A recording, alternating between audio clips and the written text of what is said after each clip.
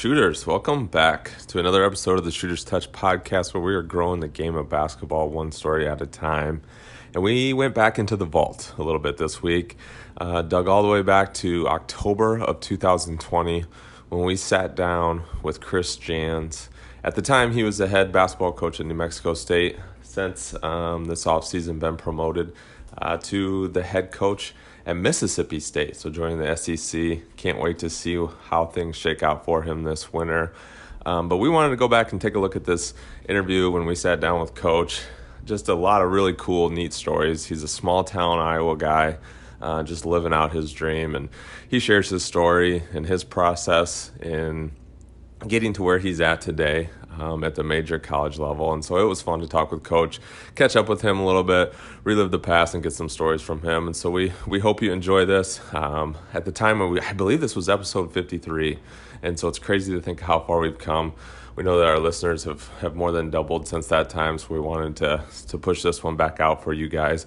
Bear with us a little bit as we hope to believe that our skills in the interview and the conversations have gotten a lot better since that time. So if this is your first episode, we also encourage to listen to some of the more recent ones. But we thank you. We appreciate your support. We hope you enjoy this one. And as always, shooters shoot. This episode of the Shooters Touch podcast is brought to you by Mormon Clothers in Mason City and Ames. I'm sure all you Cyclone fans are aware of the incredible service that Mormon Clothers is providing to the Ames community, but for everybody else, you have to stop in and check them out. They combine 125 years of expertise between the two stores and promise a proper style and a superior product. And I can attest, the product is truly unbelievable, but what separates them from everybody else is their customer service. They will provide the perfect fit and the perfect customer service to keep you coming back. Check them out, Mason City and Ames, or online at mormonclothers.com.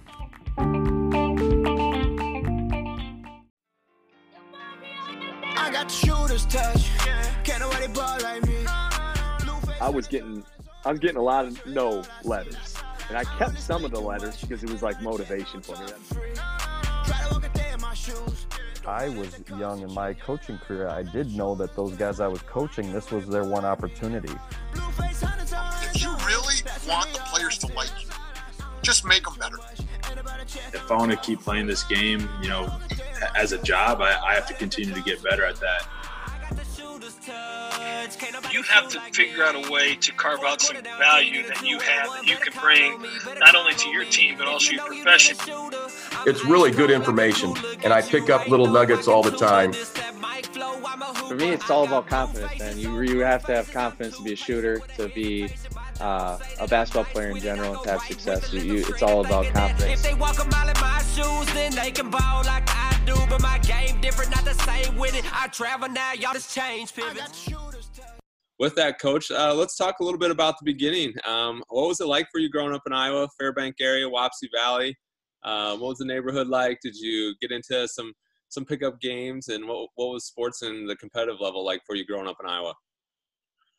Yeah, it was awesome. I wouldn't trade my childhood for anyone else's. I wouldn't. I loved growing up in Fairbank, Iowa, and being a part of the Wapsie Valley community. It was typical small town America. A lot of bike riding, a lot of scraped elbows and knees. Certainly had some pickup games, but they were more of the one-on-one, two-on-two variety.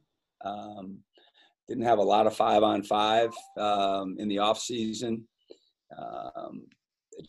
You wasn't that many guys that were interested in doing that. Most people had jobs, et cetera, outside of school, especially in the summer with the farming community, et cetera.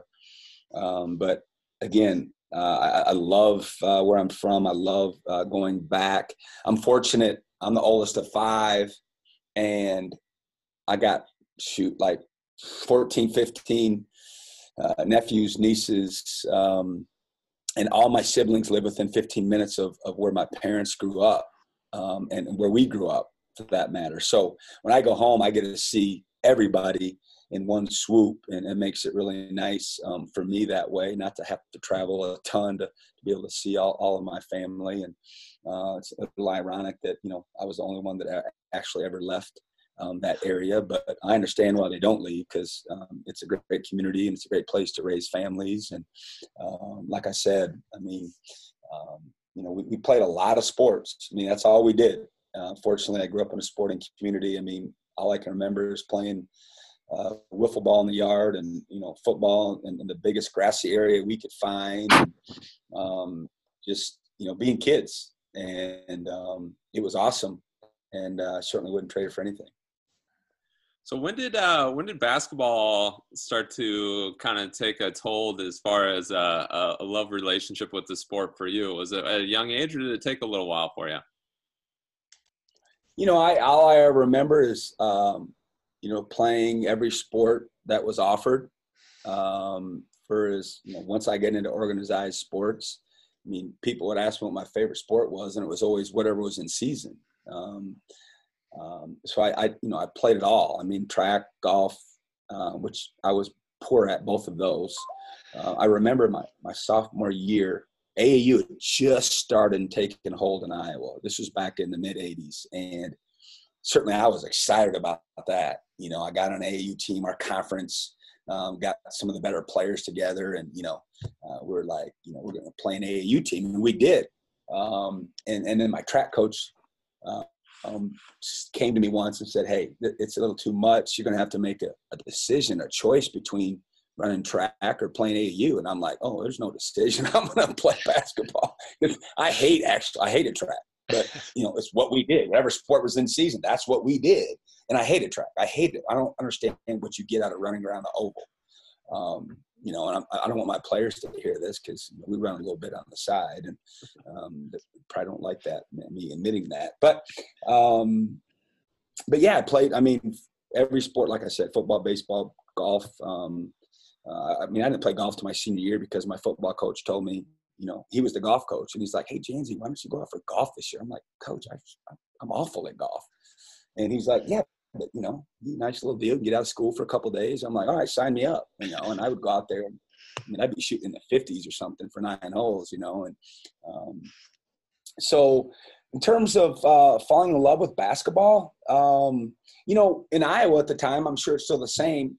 And you know, being from Iowa, like, Iowa is a wrestling state if it's anything. And so I wrestled since like the second grade, all the way up to my freshman year. I went to all the kiddie tournaments. I was a better wrestler than I was anything else. Our community was wrestling based. And so all I can remember from a kid was wrestling, and going to all the little towns. I'm sure I've been to your guys' hometowns and wrestling tournaments. I remember being in Ackley wrestling from second grade all the way up to my freshman year. And you have to make that decision if you're going to play basketball or wrestle once you get to high school. In junior high, you can do both, which I did. And I always knew I was going to play basketball in high school once I got in junior high. But around Wassee Valley, which was more of a wrestling school, we weren't a basketball school at all. I don't think, you know, they'd been in the NCAA tournament for decades until we went.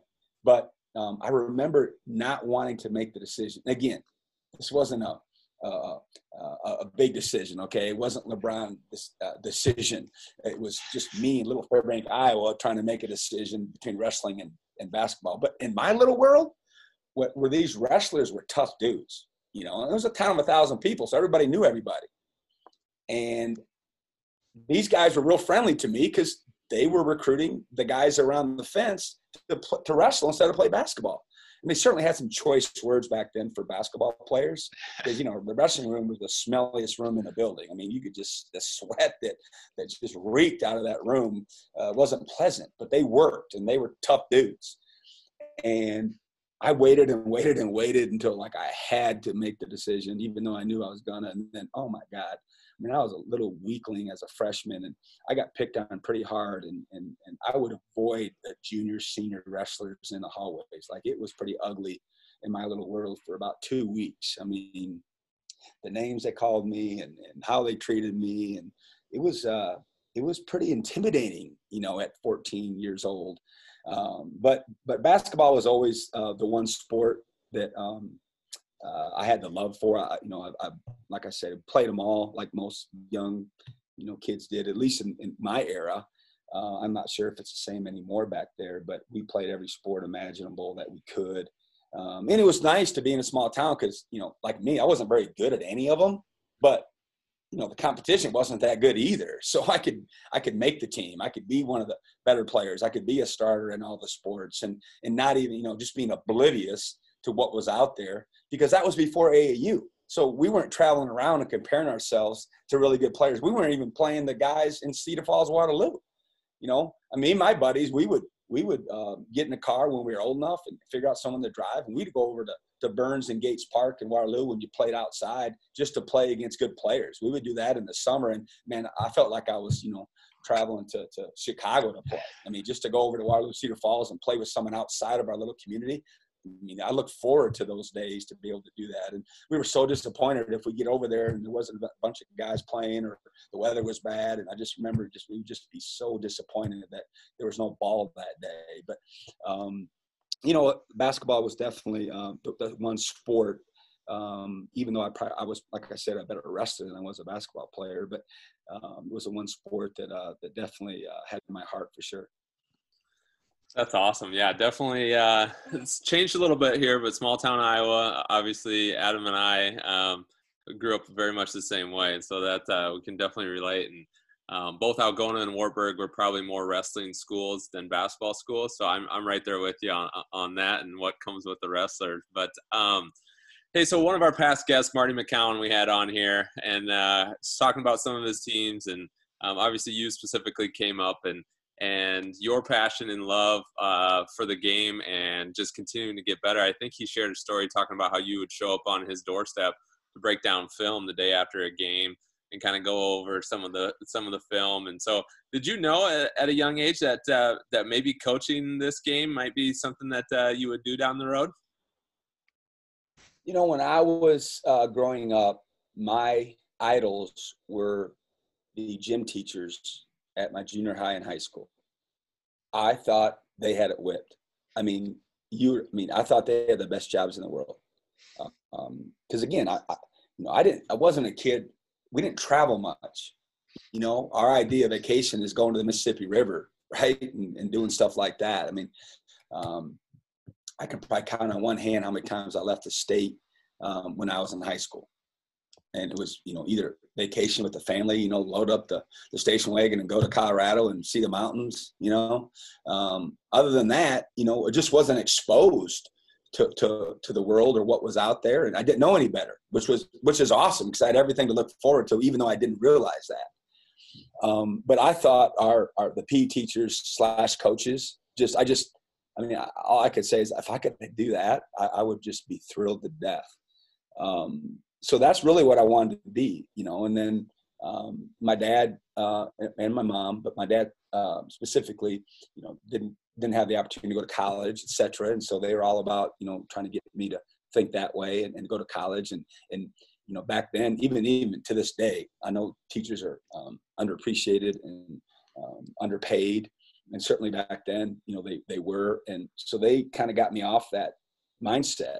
Hey, go to college, get into a different field, et cetera. And so, I did like most good sons do and listen to my dad and kind of got out of that mindset and went to college and got degrees, and a couple of degrees, one in marketing and one in finance. And they must have been giving them away back then at Laurel's because my professors are rolling their eyes right now.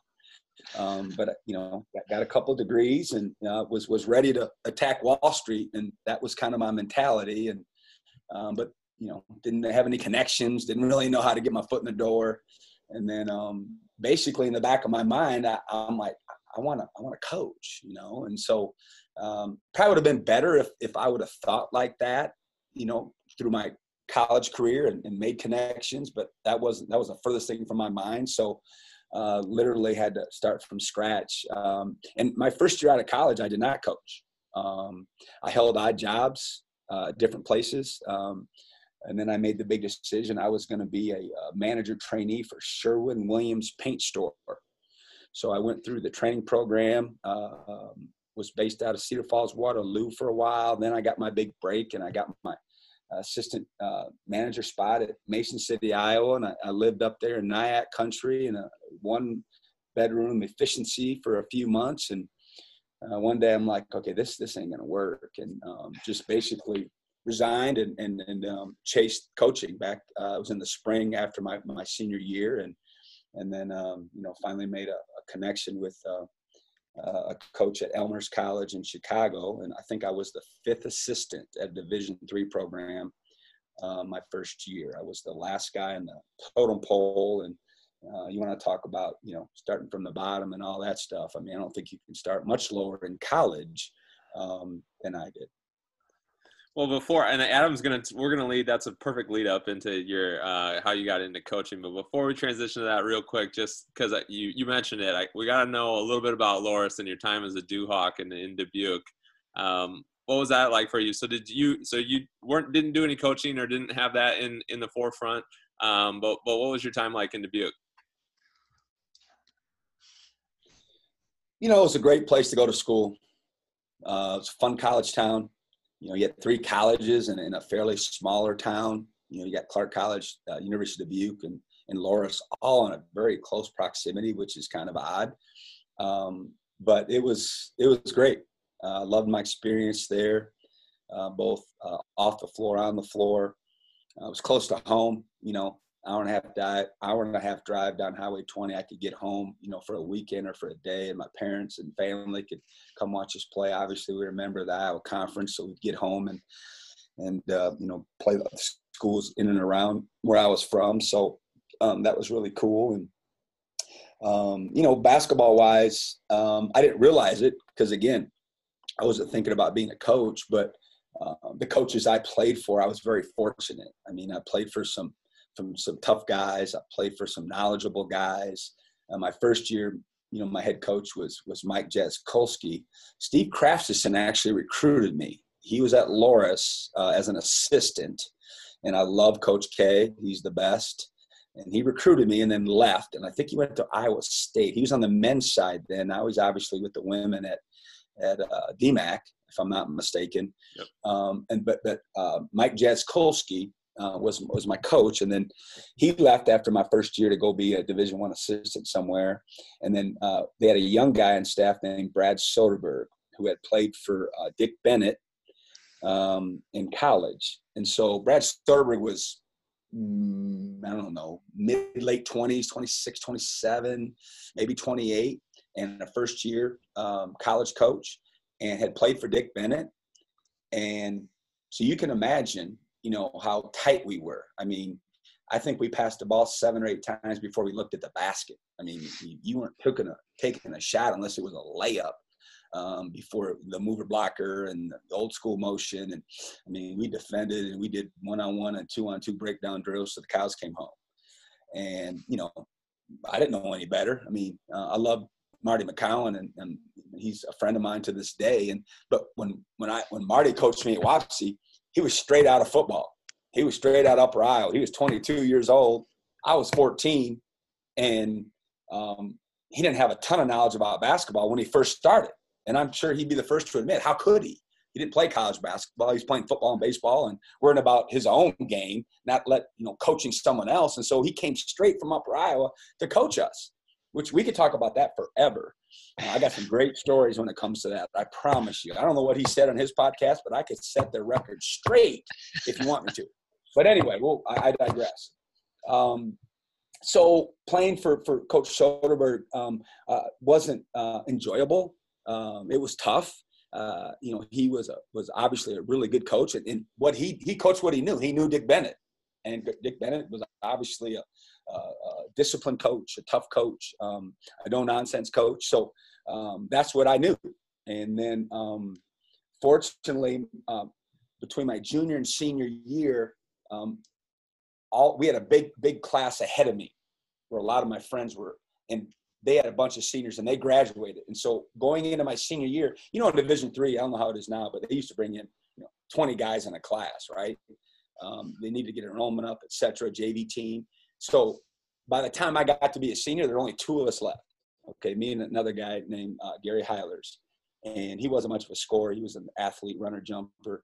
And So Brad Serber wrote me a letter. I still have it somewhere, and I pinned it up in my bedroom between my junior and senior year about we're going to open the offense up. We're gonna you need to work on your game, be in great shape. We're gonna play as many minutes as you can, shoot as many shots as you can. And I'm like, oh, I mean, I think I framed it, and I was always going to make sure to remind him that he sent me this letter in the summer, because I was so excited going to my senior year, like they're going to take the gloves off and we're going to score, we're going to shoot. And so I went from averaging like 11 points a game as a junior to 28 as a senior.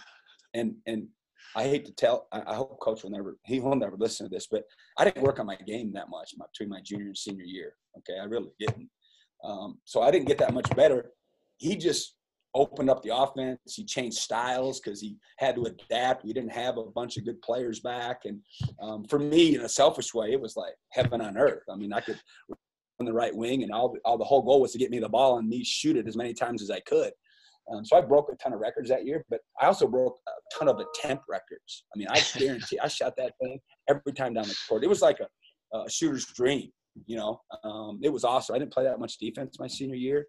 My first 3 years I had to get on the court, but I kind of had him because I knew he needed me to score, and I was one of the lone upperclassmen that could get it done. So college was awesome. Another thing I wouldn't trade for much. Some of my best friends are still guys that I met in college and some in high school, but it certainly was a good experience. And getting back to my original story is I didn't realize it, but it helped me so much in my early years of coaching because that's what I knew.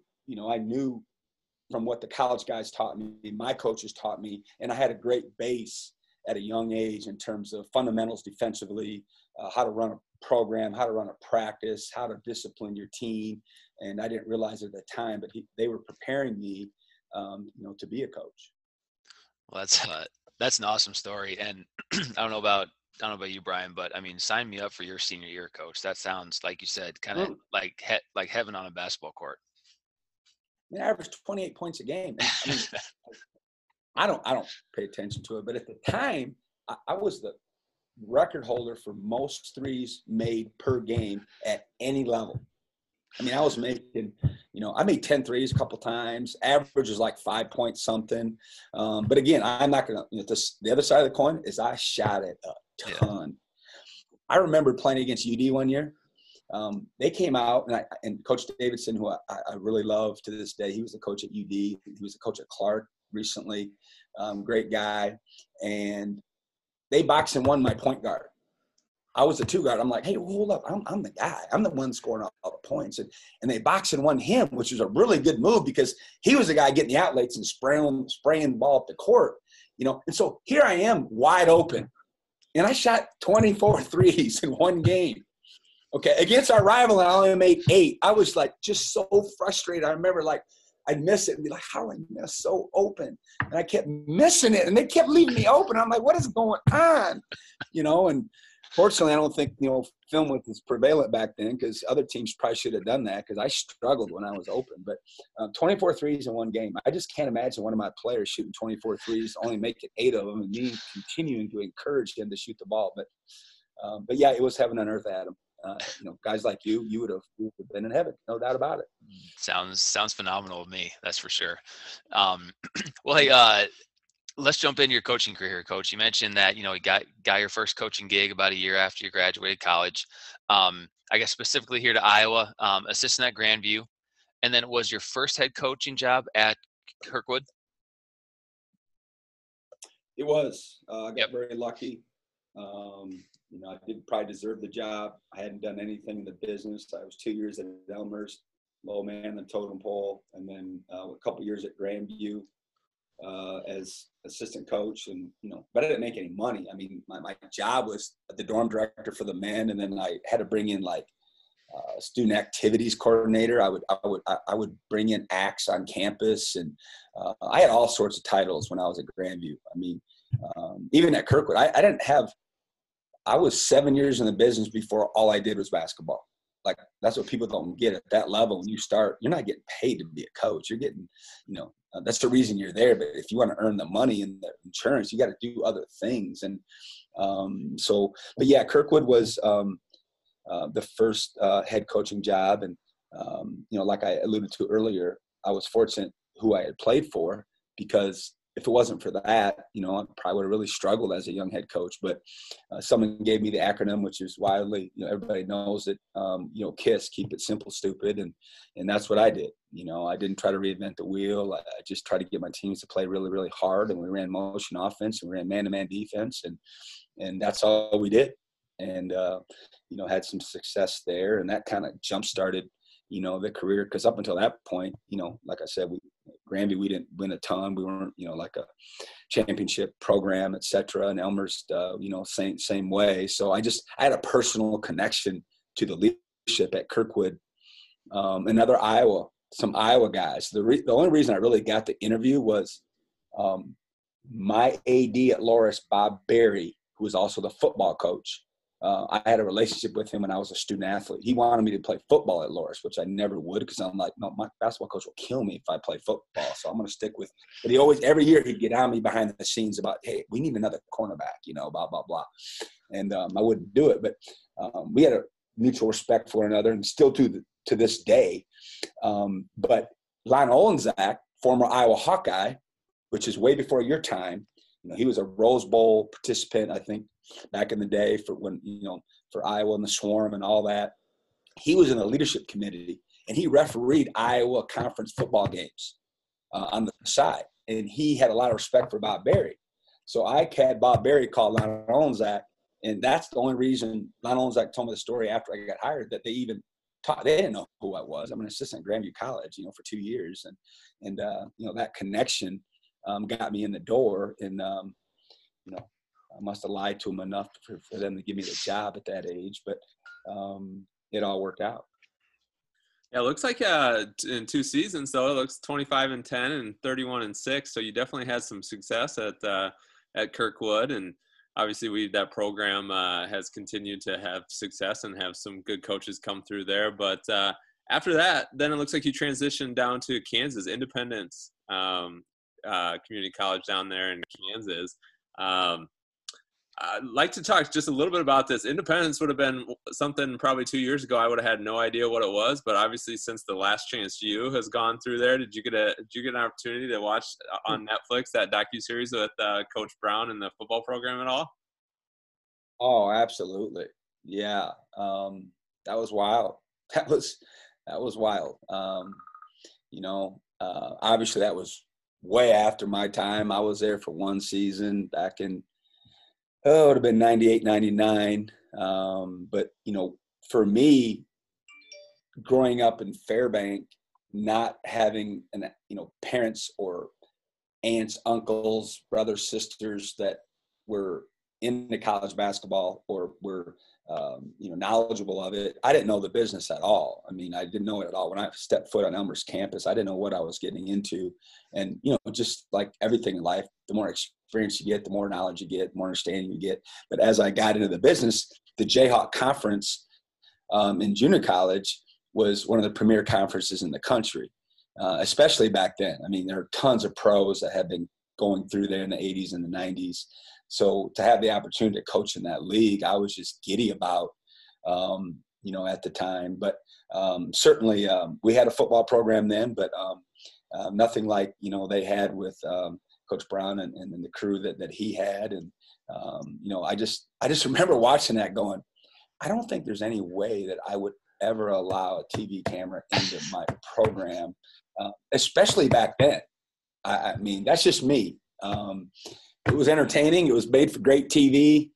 But I'm glad I wasn't a part of that. Let's just put it that way. Well, with your time there, was that something, was it at all like that where you guys were kind of almost a feeder program or trying to get those kids, over to Kansas, or what was it like? I know you're only there for a year, so you really didn't spend a lot of time, but was that kind of the idea behind the conference as a whole? No, that's a little overrated aspect of junior college. I'm a JUCO guy in our business. I coached JUCO for 4 different JUCOs, all being a head coach. And there's a myth that, these junior college programs are there to feed certain schools. And in my experience to this day, 28 years in college basketball, that's not really the case. Those coaches, for the most part, they're just worried about winning. They're trying to win. They're trying to win championships. They're trying to, most of them are trying to move up the chain, if you will. Not all of them, but most of them have higher aspirations. And it's a great way to cut your teeth without the spotlight and learn from your mistakes and learn how to run a program, but not having to do it on ESPN or have, every little thing you do wrong magnified, like at the Division I level. So I'm a big advocate for that level. Certainly there's strengths and weaknesses of going up the Division I rank or Division II or even Division III that matter compared to junior college. But the experience that you get and the hands-on that you get in every aspect of the program at that level, because at our level, like I look out my office and I got 7 or 8 guys out there and I'm like, what in the hell do you guys do all day long? Like, I don't even know what they do all day long. Like, it's crazy at our level how many staff members we have.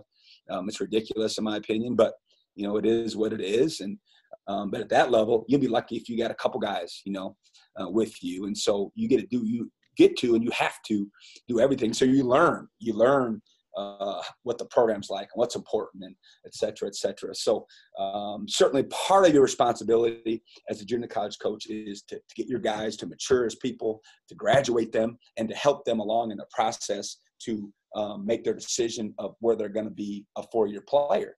And a lot of them go Division I, some go NAIA, Division II, what have you. But in terms of certain schools, feeding kids, I mean, that's not really the case. Once in a while, a kid will get placed with you, and it's your job to make sure that he goes back to that particular school. But that changes too. I mean, kids change their mind. Maybe they play up a level, maybe they play down a level. And at the end of the day, certainly relationships come into play. The relationships that you have with other people in the business, colleagues of yours, et cetera, that maybe you can help influence their decision. But at the end of the day, those kids and their mentors and families are going to make the decision on where they want to, pursue their career. Awesome. Obviously there's a couple, other places that you've coached at here, Coach, but let's just maybe, let's maybe speed ahead here a little bit where I guess you and I first came into contact on the basketball court would be the Missouri Valley, and your time at Illinois State. So walk us through and tell us a little bit about your time in Bloomington Normal. Yeah, if we went through every stop, this would be like a 3-hour deal. We can't do that. The blueprint I'm going through or I went through to get where I'm at is I wouldn't advise that for any young person trying to be a coach, but it's my history and I love it. And I wouldn't trade it for the world because there's a lot of positives to it. But Illinois State, let's see. I wish I could go back, and I'm getting better as the older I get of getting rid of stuff. When you move as much as I do, it's the best time to kind of cleanse and get rid of stuff. But there for a while, I used to have just huge file cabinets of everywhere I've been, of every scouting report, every clinic, and I'm just like, okay, this is too much clutter. And so I've moved a ton. So we've decluttered recently as I've gotten older, but I wish I could go back and find the scouting report on you so I could read it right now, and talk about, I'm sure you weren't a very good defender. I just can't imagine you were a very good defender. I'm sure you were a catch and shoot guy, if I'm not mistaken. Yeah, it wasn't, the scouting report on me probably wasn't very long. Catch and shoot, maybe dribble every once in a while. But you're on the back page? Definitely not a good defender. That's 100%. Yeah, I wish I could find that, because what's funny is when I was at Wichita State back in the day, we played New Mexico State twice. And it wasn't that big a gap between me being there and then coming here. And I had some scouting reports of some of the players that I was coaching. But unfortunately, I didn't find them. I just came upon them because I just moved recently in town in Las Cruces. And I came upon them and, oh, my God, I took pictures of them. And I brought them to the office and I showed the staff. And I'm like, oh, I wish so-and-so was still here. I could have showed him. I knew his game a long time ago. And I was right. He wasn't a good defender, or he couldn't score in traffic. And, we got the biggest kick out of that when when I brought them to the office with my staff that were here coaching those young men. But again, I wish I could have brought that to the table today. We could have had some fun with that for sure. I should have been more diligent with my preparation and found a scouting report with maybe one of my colleagues from back in the day. But yeah, grew up around Missouri Valley, so having the opportunity to be in the Missouri Valley, not just at Illinois State, but at Wichita State for as long as I was. And I was there, in the heyday, if you will. I mean, we were there when we were getting 4 bids. It was a multi-bid league, and we had, teams that were winning games in the NCAA tournament, making runs. And, there's nothing like being in a league where you don't necessarily have to win the conference tournament to get in. And that's a fun time to be in those leagues when it's happening, because, there's so much to play for in every game. And, I just remember the league being such a coach's league. There weren't a ton of NBA players coming through the league. It wasn't a league that was, extremely high in athleticism, but it was high in coaching acumen. It was high in tough kids, the guys that could make baskets, obviously really shoot the cover off the ball. And I'm not trying to downplay it when I say it wasn't like an NBA league or a high level athletic league. There's plenty of athletes in the league, but just different, from maybe some other leagues that I've coached in or scouted against, et cetera. And, to be in the league for as long as I was and to be in it when, it was in its, I won't say heyday. I mean, you can go back for decades when it was unbelievable. I mean, New Mexico State was in the Valley back in the day, and there's a lot of teams that were in the Valley back in the day, and rivalries and great programs. But my experience was kind of cool just to be in it when we were getting 3-4 teams in for a period of time. Yeah. And, obviously I remember that, the trips over to Bloomington Normal, playing Redbird Arena, one of the largest in the Missouri Valley. That place got loud with Osiris Eldridge was there. I think Levi Dyer was a big 4-man for you guys, who was very good. But I mean, that year we got 3 or 4 teams in, where we had a couple teams win a couple games. That was a fun time to be in there. And you're definitely right. I mean, a coach's league. I mean, obviously, you coached with as Porter Moser, who was there for a while, and then as we talked about before we jumped on, had an opportunity to go to another school, Loyola, and went to the Final Four. I mean, that's just how good that league was. And then after Illinois State made the jump over to Wichita, what was that kind of transition like? Was that something that had to happen after Porter left, or was that your choice to do that? No, when Porter got let go at Illinois State, if you look back, it was probably the best thing that happened to all of us. Certainly at the time, didn't feel like that. But when the head coach, gets let go, then obviously, the staff goes with him, usually, for the most part. Very rarely do, people get to stay on with the new head coach. But, Porter went on to work for Rick Majerus at St. Louis and, really helped his career. And obviously he's doing great at Loyola, and one of the better teams, since he's got his guys in there and since they became a member of the conference and had the great run to the Final Four. And if you look back to when we were in that league, I mean, Mark Turgeon's at Maryland now, and Dana Altman, Creighton was at Oregon, and obviously Greg McDermott and Ben Jacobson are 2 awesome guys and coaches, and they've been a part of the league forever, with UNI and Creighton, and obviously Creighton not being in it anymore. So, but in terms of the transition to Wichita State, it couldn't work out any better. Obviously, people that are familiar with Valley basketball and the Shockers, I mean, 10,506 every night. And unfortunately for us, UNI always gave us some problems, I have to admit, for some reason. But we were really hard to beat. I'd been over there as a visiting coach, and, played there 3 times when I was with the Redbirds. And you're excited to play there because the crowd's going to be awesome. It's going to be hard to win. But it's a lot more fun to be on the bench with the black and gold when you're playing in Koch Arena, because those fans are are unbelievable and rabid and committed. And it's just a great college venue. And to spend, 9 years there is some memories that I'll cherish forever. And, how I got hooked up with Greg Marshall is interesting is when in 1998, we won the national championship at Kirkwood. And we were in Danville playing. And a bunch of D2, D1 assistants were there recruiting. Well, there's a D2 head coach named Jeff Reynolds, who ended up being the Air Force coach one day. We kind of saddled up in the hospitality room and got to know each other and blah, blah, blah. And he stayed the whole week. And then at the end, he goes, "Hey, you want to be a D1 guy one day?" I'm like, "Yeah, I think so." I mean, I didn't know. I was 28 years old. Again, I didn't know the business. I'm like, "Yeah." He goes, "Well, my buddy, Greg Marshall, who played for me back in the day, is about to get the Winthrop job. I think he'd be great for him." I'm like, "Okay." So one thing led to another, and I flew out to Winthrop, and Coach Marshall offered me the job, and I had already interviewed at Independence Junior College. So I chose Independence and not Winthrop. Okay. And then fast forward 9 years later, I went from, there to, 4 or 5 other schools, and he stayed at Winthrop for 9 years and went to the NCAA tournament 7 times.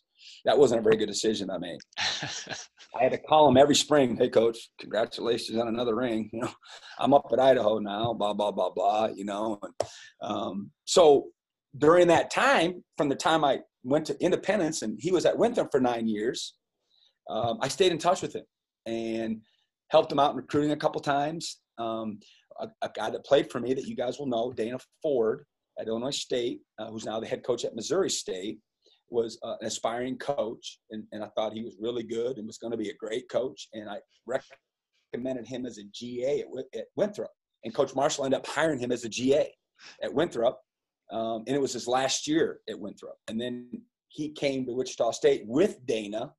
And then I think because he liked Dana so much and et cetera, and he wasn't a Midwest guy, it really helped my chances of getting on as a full-time guy at Wichita State. So I was reunited with Dana and our staff there in my first year. So, on the rubber chicken circuit, when I got back to Wichita with him, he would always ding me, at the speaking engagements, like, "Yeah, Winthrop wasn't good enough for James. I had to, get to Wichita State before he would, come with me, and I'd have to take the heat, and he might have, talked about his rings a few times in our tenure there before we started getting at Wichita State. So he could, he had to be quiet about that since I was, got some rings as well with him. But yeah, that's I didn't know Greg Marshall from a hole in the wall in 1998. And then just, that's how the business works, is make some networks and make some relationships and build your network. And you never know how it's going to turn out. Yeah, you're exactly right. And you mentioned Coke Arena. And I will tell people, I tell people this all the time, that is the loudest arena that I've ever played basketball in. We had a game there. It would have been maybe even my senior year, so you might have been there. But it was broadcast overseas in Afghanistan. And it was, whatever, a minute before the game started, and the announcer yelled at everybody to be as loud as you can for the soldiers overseas. And if I remember correctly, the first minute or two was a little bit tough to hear after that because it was so loud. And that's, honestly, in Wichita, Kansas, the loudest arena I've ever been in. It was wild there. Did we win that game, or did you win? We won that game. Yeah, I don't remember it. I don't remember that game. Yeah. I don't remember the win. Yeah. But yeah, it's a special place. It's a special place, and it's just hard to go in there as a competitor, as a visiting team. Yes. When they're good, which they've been good for a long, long time, and to win. But like I said, you guys, you and I had always given us some problems over there. I think after you left, we got a better handle on you and I, and they weren't quite as successful as maybe they were in your tenure. But we had some great games against those guys for sure. The heyday at Wichita State. That's what it was. I was gonna say, was that? Yeah, we had. Was that Adam leaving, or was that Wichita State getting better? Which one was it? Well, it depends on who you ask, probably. We should ask Jacobson. We should ask Jake what he thinks. There we go. Well, Coach, let's transition to a little bit ahead here to New Mexico State. Been there for 3 seasons. Had a lot of success here, and success early. It's kind of something that as I go through and like you said, follow your path here. You've had success early in a lot of the programs and where you are, whether it's 1, 2, 3 years. And so I guess one of my main questions before we talk specifically about this Aggies team is, what's one thing that you try to always instill to try to build the culture, to create buy-in, whether the plans is to be there for 10 years or whether it's a 2 or 3 year step? What is it that you've been able to instill in your programs to be able to have such success so early and so quickly? I'm not a paper guy. I don't have a master plan written down. I just don't. I'm just not built that way for whatever reason. Sometimes I wish I was, but I'm not. We're not a slogan team. We don't have a bunch of slogans in and around our program, which is kind of in vogue right now. I always tell our guys, I want people that watch us play know what we stand for. I think you get a pretty good idea when you watch college teams compete, what they're about and how they approach their practice, etc. So I would think it starts with just accountability, from the top down. Everybody, having a hard hat mentality, and everybody having a expectation to do your job, if you will. And we try to keep it pretty simple that way. And, it starts with me, and it bleeds into the staff and certainly the players. And, once you've established yourself, then it just happens. The new guys come in and real quick, they see it with their eyes, they hear about it in the process, but once they get there and they're part of it, they just see what it's like. And you guys have both played college basketball, and you can understand what I'm saying. And there's good cultures and bad cultures. And, if you got a good one, it's fun to be a part of. Establishing it can be hard and arduous and difficult. Especially when you take over a program that's won. It's a lot easier. I've done this most of my life. I've been a head coach for 6 different programs at different levels. And most of the programs I took over have lost. And so it's easy, because if they want to win, they're going to listen to the new guy, at least give them a chance if they want to win at all. But when you take over a program that's won at a pretty high level, and then you're going to do it different, that was difficult when I first got here. I don't think I've ever felt more internal pressure when I arrived here. They're coming off a school record 28 wins. They've been going to the NCAA tournament, and the way the previous staff did it is 180 from how we do it. And again, the longer I'm in the business, the more I'm with and understand and agree with. There's a lot of different ways to get it done. When I was a young coach, this is the way you did it. How could you coach any other way? But with experience, because you can't teach experience, you realize that there's a lot of different ways to get it done. But that was hard. That was hard that first year. Fortunately, we ended up having a good year and kind of took the pressure off. Certainly, as most head coaches will tell you, or hopefully they'll admit, you always, that pressure you feel from the outside is nothing like the pressure you feel from the inside. That stuff is nothing. It's just the intensity of that to me is irrelevant compared to how your insides feel and how much internal pressure you put on yourself to be successful and to win and to do it the right way. But the first year was the hardest. And then after that, it's just fun to hear the other guys lead, to hear the other guys use the terminology and the phrases that they've heard from other coaches, and now they're using it with the young players. And I don't have to get on them nearly as much. I don't have to raise my voice nearly as much. Obviously I'm aging a lot. I got gray everywhere, et cetera. But I think it's slowed down a little bit in the last year or two because of having a culture and establishing ourselves. So we're excited. I'm as excited now going into my 4th year as I was in my first year. But things are going well. We like where we're at. Certainly, what everyone's going through, not just in college basketball, but, abroad with the COVID and the pandemic and how it's turned our lives upside down. Certainly, we're getting better at it. Hopefully it'll continue to get better for everybody. But I'm just glad that, we have a goal in sight. There's a date now, and the kids can focus a little bit harder. The coaches can focus a little bit harder. Hopefully we'll get to that point, and things will even be better now in terms of testing and mitigation, et cetera, versus this awful virus.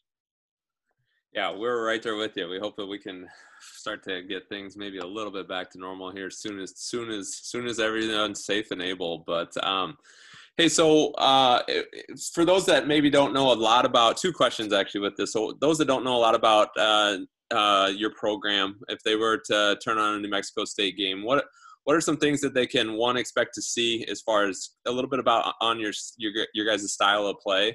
And then two, kind of transition that into this year and what you're looking forward to this year. It looks like you have a bunch of upperclassmen, so some guys with some experience, like you said, 16-0 in the conference last year. It looks like 3 conference titles in a row. So obviously hoping for good things again this year. But when we catch you this year in action, what can we expect to see from the squad?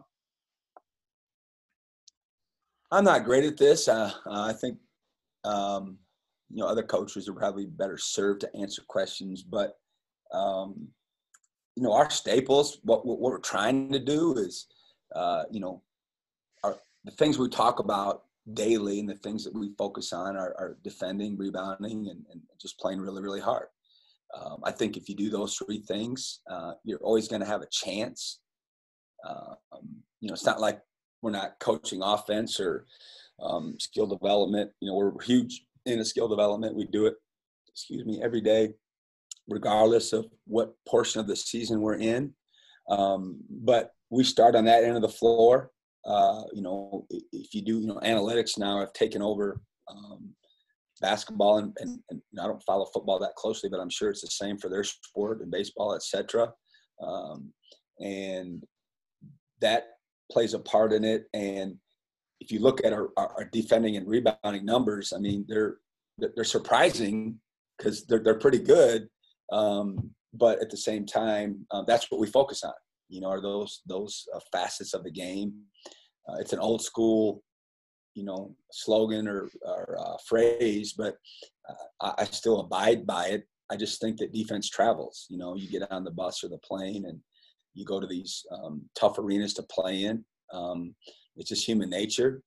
Sometimes the ball doesn't go in the net at quite the same clip when you're on the road as you do at home with the friendly confines, et cetera. And so it just makes sense to me that to be good in those facets of the game, where rebounding defense should have nothing to do with, offense in terms of shooting percentage, comfort level, the distractions of being on the road are real. And so that's kind of what we live by around here. And don't get me wrong, like we feel really good about our offense.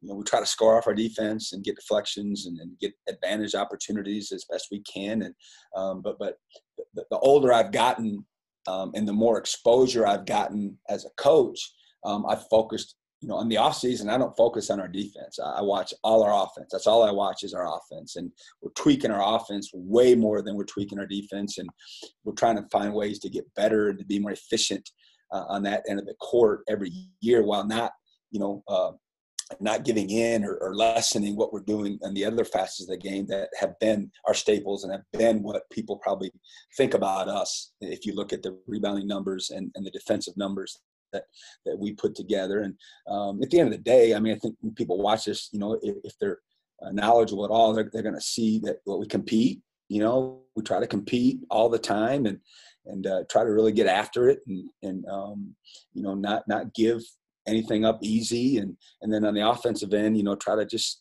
space the floor and put our guys in positions where they can make plays and be athletic. And We try to recruit athletic guys. At the end of the day, it's not a joystick. You got to get these guys out there and let them play. And I like them to feel real confident on the offensive end. I don't like to put a ton of restrictions on them and try to control them. I want them to feel good. I don't want that little man in the back of his head, questioning whether this is a good shot or not.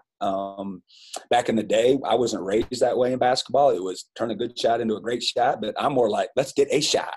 We can rebound a missed shot. We can't rebound a turnover. And, I hate it when the shot clock expires. And I try to sell them the freedom that we give them offensively in return of, how hard you're going to have to play on the other end and how focused you're going to be on defense. And if you're not willing to stick your nose in there and bang around and block people out and get dirty, etc., then you're going to have a hard time getting in the game. That's your price of admission, is doing the things that we expect you to do around here. And obviously it's working thus far, and hopefully they'll continue. Awesome. And I know that I can probably speak for Brian too, but I really, really enjoy watching you and your team out there competing. Not just in the NCAA tournament, but whenever I can catch a game out there west, really, really fun to watch your kids out there and play. Well, we liked in our podcast here, Coach, with a little section we call Rapid Fire. And as we kind of talked about, you'll get a couple questions from Brian, and all you really got to do is answer them. Yeah, let's have a Sounds little good. fun here. Let's have a little fun, Coach.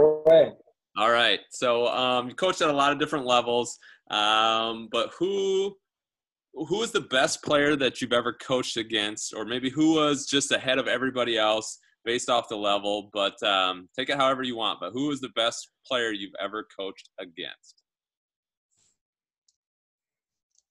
Good question. 28 years, you coach against a lot of good players. But the one that sticks out to me is Kawhi Leonard.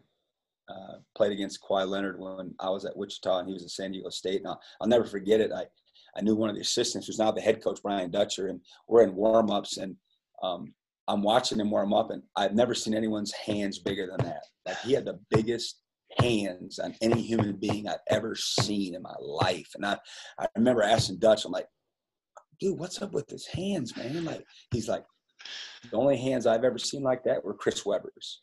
Obviously, Chris Webber was a pretty good player. But yeah, he was, you could tell, I mean, obviously he wasn't the MVP back at San Diego State of the NBA, but you could just, the talent in the body and the hands, and you could tell he's going to be a heck of a player.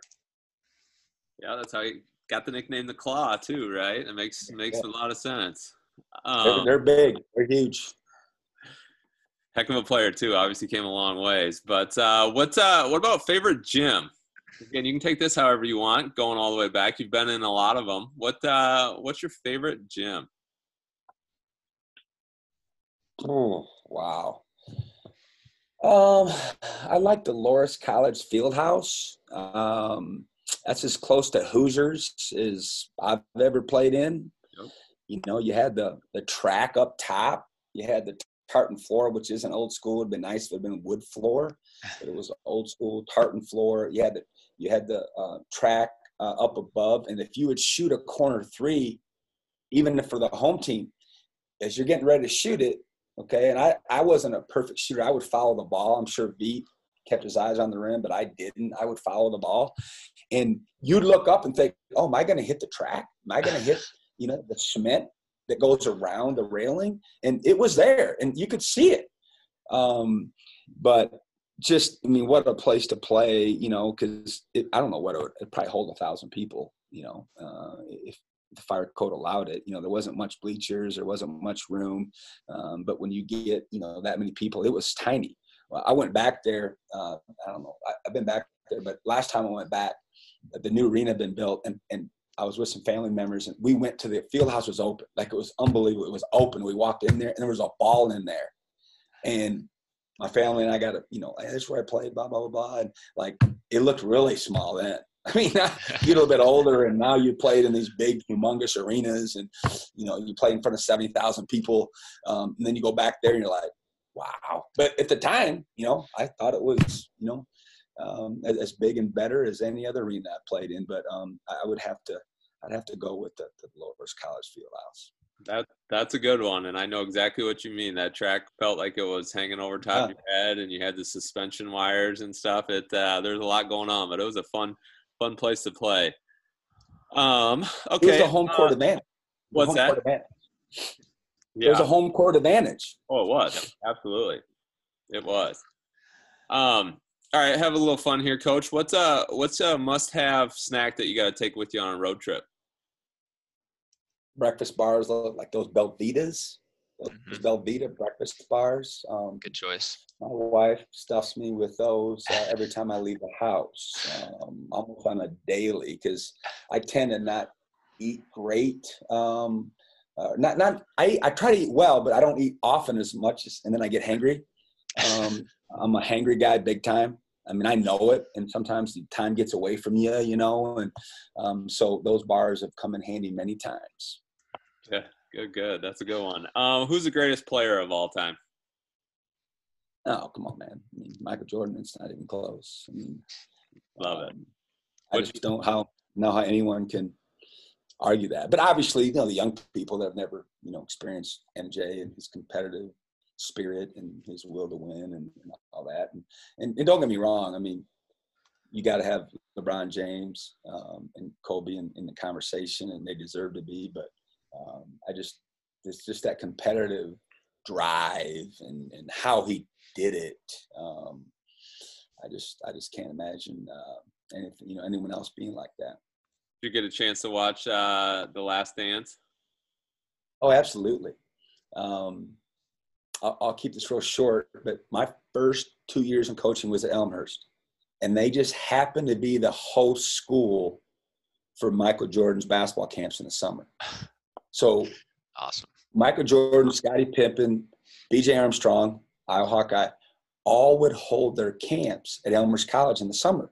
And so being the assistant coach, well, whatever they called me back then, I got to be in close quarters with him.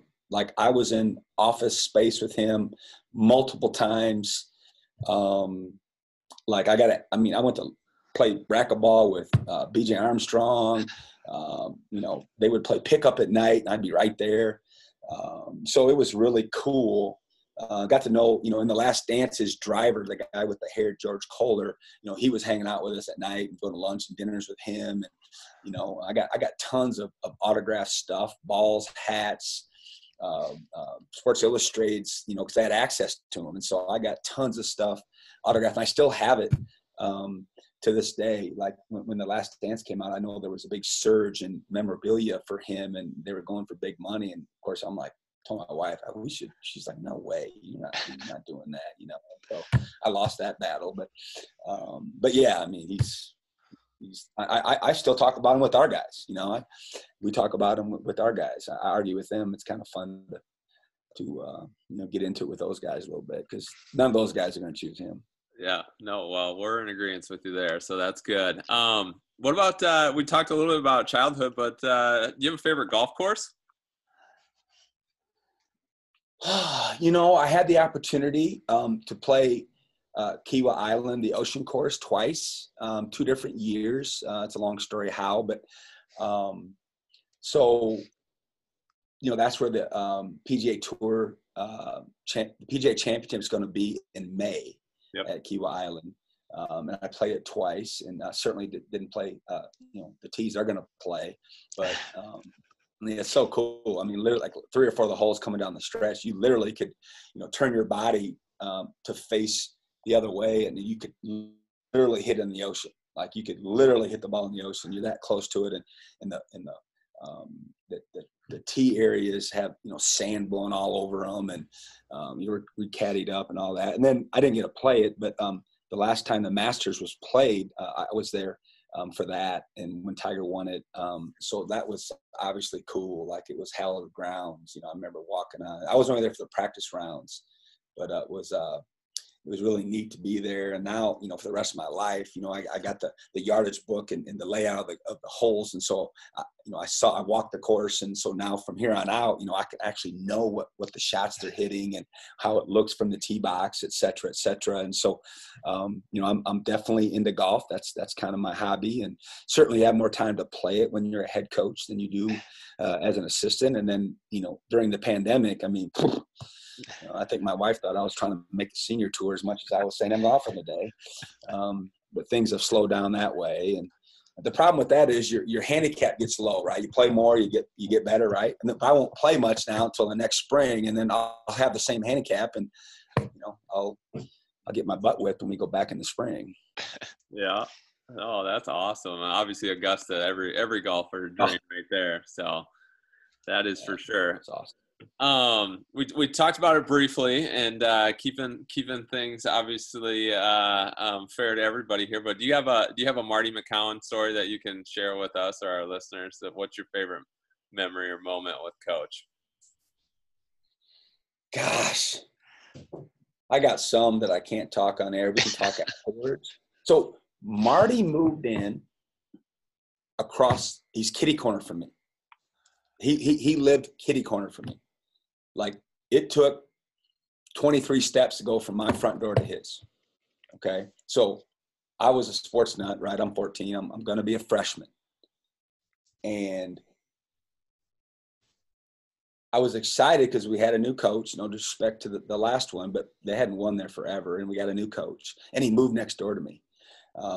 So I literally grew up like across the street from the head basketball coach. And I used to babysit Brooks and John all the time. I would babysit them all the time. My dad and his crew took Marty under his wing, and which I'm not sure was good for Marty. But, you know, they got him, you know, getting up at the crack of dawn, going trout fishing. And, you know, here I am, you know, tagging along and trying to butter up the coach a little bit. I'm babysitting his kids. I'm hanging out with him, trying to catch some fish. And, I wanted to play, obviously. So I wanted to get a relationship with him. But, we were integrated from day one. You know, we were integrated from day one. And then I don't know if he'll admit this, but like me and a couple of my buddies were hoops junkies, like Brent Brazzi, who's the head coach at Cornell Women's now and used to be on the men's side. He's a great guy and a great coach. And Kurt Lau, who's passed away recently. We were really into ball. You know, it was more of a wrestling, football community, but we were into basketball. Like, we literally would go over to watch Waterloo East play, just to watch them play. We talked about the trips to the parks, etc. But we were designing plays all the time. Like, we literally would come to coach, like in study halls, in practice, and be like, hey, we need to run this, coach. And he would let us. Like, we'd be in timeouts, and we'd be running the timeout. People would do triangles and twos.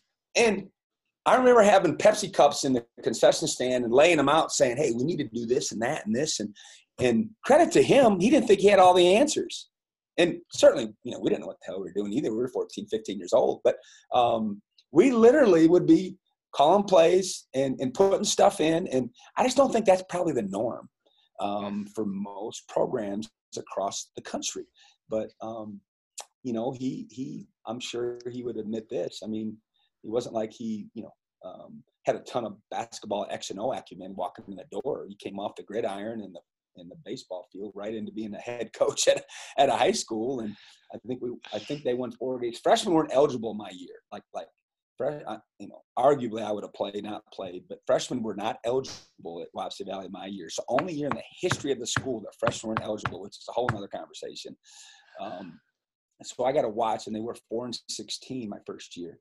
And then I became a sophomore, and the guys that I were with that I mentioned, we were really into ball, and we started winning some games. And then he's just taken the program and obviously took off with it. I couldn't have been more excited to follow them for their state championship run. I was a little disappointed because we were in Vegas for the conference tournament, and Marty and his wife, Marty, were going to come to Vegas as soon as they lost in their playoff run. Because they weren't having a great year. I mean, I don't know how many games they won. I think they won 17-8 or something like that. And they may have had 12 or 13 wins going into the playoffs. And they ended up being the 8th seed. And so he had a plane ticket, a hotel room. He was coming to Vegas to watch the WAC tournament. And they just went on this unbelievable run. And then his assistant, Mitchell Babers, is married to my niece, and he was coming too. And so, you know, our fan base dropped a little bit when they won the championship, even though it worked out great because they were allowed to play. And 2, we didn't get to play. That would have really been bad if they got beat and then they come out there. They don't even get watch a game. But, Marty's the best and couldn't have been more happy for him and his family to get that state championship under his resume. Certainly he's got a ton of wins. And I just saw him, you know, I was back home this weekend, seeing my family, et cetera. And I went to the football game and spent a bunch of time with him on the sidelines, reminiscing, et cetera. And he still got the same upbeat personality he always had. So I was fortunate that he moved in when he did. And you know, we're certainly not coach-player relationship anymore. It's developed way more than that. No, that's good. We enjoyed our conversation with Marty, and he actually shared a lot of the same sentiment as you just mentioned. So that's good. Coach, 2 more, and we'll get you out of here. One, Adam and I have the privilege to come down and watch your team play. Where do we got to stop and get a bite to eat before we come by the stadium? Where's the spot down there for us? We got a bunch of them. You know, Mexican food runs the show around here. Mm-hmm. It's authentic. When I first got here, you know, they talked about, are you red or green? And I'm like, what are you talking about? They're like, are you red or green chili? And I'm like, chili, where I come from, chili is hamburger, tomatoes, some broth, you know, tomato sauce. And you eat it on cold nights, you know, Friday nights before the football game, you know, et cetera. And they're looking at me like, that ain't chili. And, you know, I was not familiar with it. But here, it's chili country. It's produced around here. It's processed around here. And they put it on everything. And red or green is, you want red or green, or do you want Christmas style, which is red and green? And they told me, and I wasn't a spicy food guy, and they told me, oh, you'll get used to it. You'll get used to it. I'm like, you're crazy, because this stuff, salsa's nothing. Chili's the deal. And so there are so many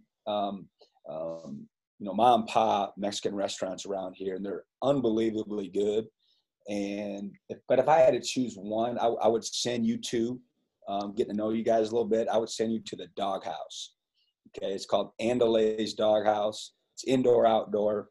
You can bring your dogs, and they got some, you know, the green chicken, the green chili chicken enchiladas is my favorite dish in town. And there's a lot of people that serve it, but that's probably my favorite right now. That's awesome. Adam, make sure you get that on the list. Got it. And then last one here for you, Coach, and you've kind of mentioned it, a little bit of a loaded question, but opportunity for you to kind of share your feelings, and a good one to send you out on. But tell us, what's the best thing about being the head coach for the New Mexico State Aggies? You know, I love being at a place where people care about ball. There's a rich tradition of winning here, you know, from way back in the day. There's been some great coaches, some great players, some great teams. I love being at a place where literally the mood of some of the people of the city is affected by how we perform and how we do. And I love being a part of it. I don't take it lightly. It means the world to me. You know, Aggie fans are worldwide. If I travel, ultimately someone, you know, recognizes me, you know, especially if I wear something Aggie, which I try not to, but they're everywhere, and it's important to them. And I love the fact that basketball is important to folks around here, not just on campus, and not even just in the community. It's people are proud of this institution and proud of this program. And, you know, I'd never really been down here much in the Southwest, you know, a few times recruiting maybe to play a game, but to live down in here, not only they love the Aggies, it's a golfing community. We got 4 great courses, and they're all really good. You got the mountains and the desert, etc. So it makes for great setups. You can play year round. I love the weather. Certainly, when you're winning, it makes it a lot more fun to be a part of the program. And we've been doing, some of that. So that makes it a lot more fun. But, our ceiling is, our goal is to, make a run in the tournament. We pretty much, for the most part, done everything else, with the Power 5 wins, with the consecutive championships. We're in the midst of a 19-game winning streak. When we head into the season, we'll have one of the longest winning streaks in America, and that'll be a rallying cry for our program to try to extend it for as long as we can. Certainly it won't last forever. We got a unbelievable streak going on in the WAC as well. I don't even know what it is off the top of my head, but it's fun. And winning's fun. You guys know it. It certainly beats the hell out of losing. You just don't show me a lot of losing programs that are having a lot of fun. They're just not, from the head coach to the last guy on the bench. So it's fun to be a part of it. And, I think we can get better. I think our name continues to resonate with young people, and we got a great sell with the winning and the weather and the tradition. And once people, are more familiar with it, that's probably our biggest problem is, they don't know exactly where we're located. I didn't know a lot about the state of New Mexico until I moved here. And it's an awesome place to live. There's a ton of stuff to do in terms of, hiking, fishing, hunting, the golf we talked about. There's a lot of stuff to sightsee in the state. And so it just couldn't have worked out any better. And we're definitely looking forward to the future. That's great, Coach. We appreciate it. We really appreciate all your insight. Most importantly, we appreciate you taking some time and chatting with us today. We know you're a busy guy. I know have the season's right around the corner here. And so again, just thank you. We greatly appreciate it. Well, great talking to some Iowa guys. Hope you guys are having fun with this. I'm sure it will continue to grow, and we'll get some bigger, brighter names than me. And I'm sure you guys got some targets on some folks. If you need anyone and you need some help, let me know. A bunch of Iowa guys out there that are doing great things in the world of basketball, and hopefully your fan base will continue to grow. But I enjoyed talking to a couple small town Iowa guys myself. Awesome. Yeah. Like Brian said, Coach, we really appreciate the time, and appreciate our listeners as well. As we always say, if you enjoyed what you hear, wherever you get your podcast, we'd really appreciate a 5-star rating, and find us on every social network. Facebook, search The Shooters Touch, Instagram and Twitter @Shooters Touch IA. And always remember, shooters shoot.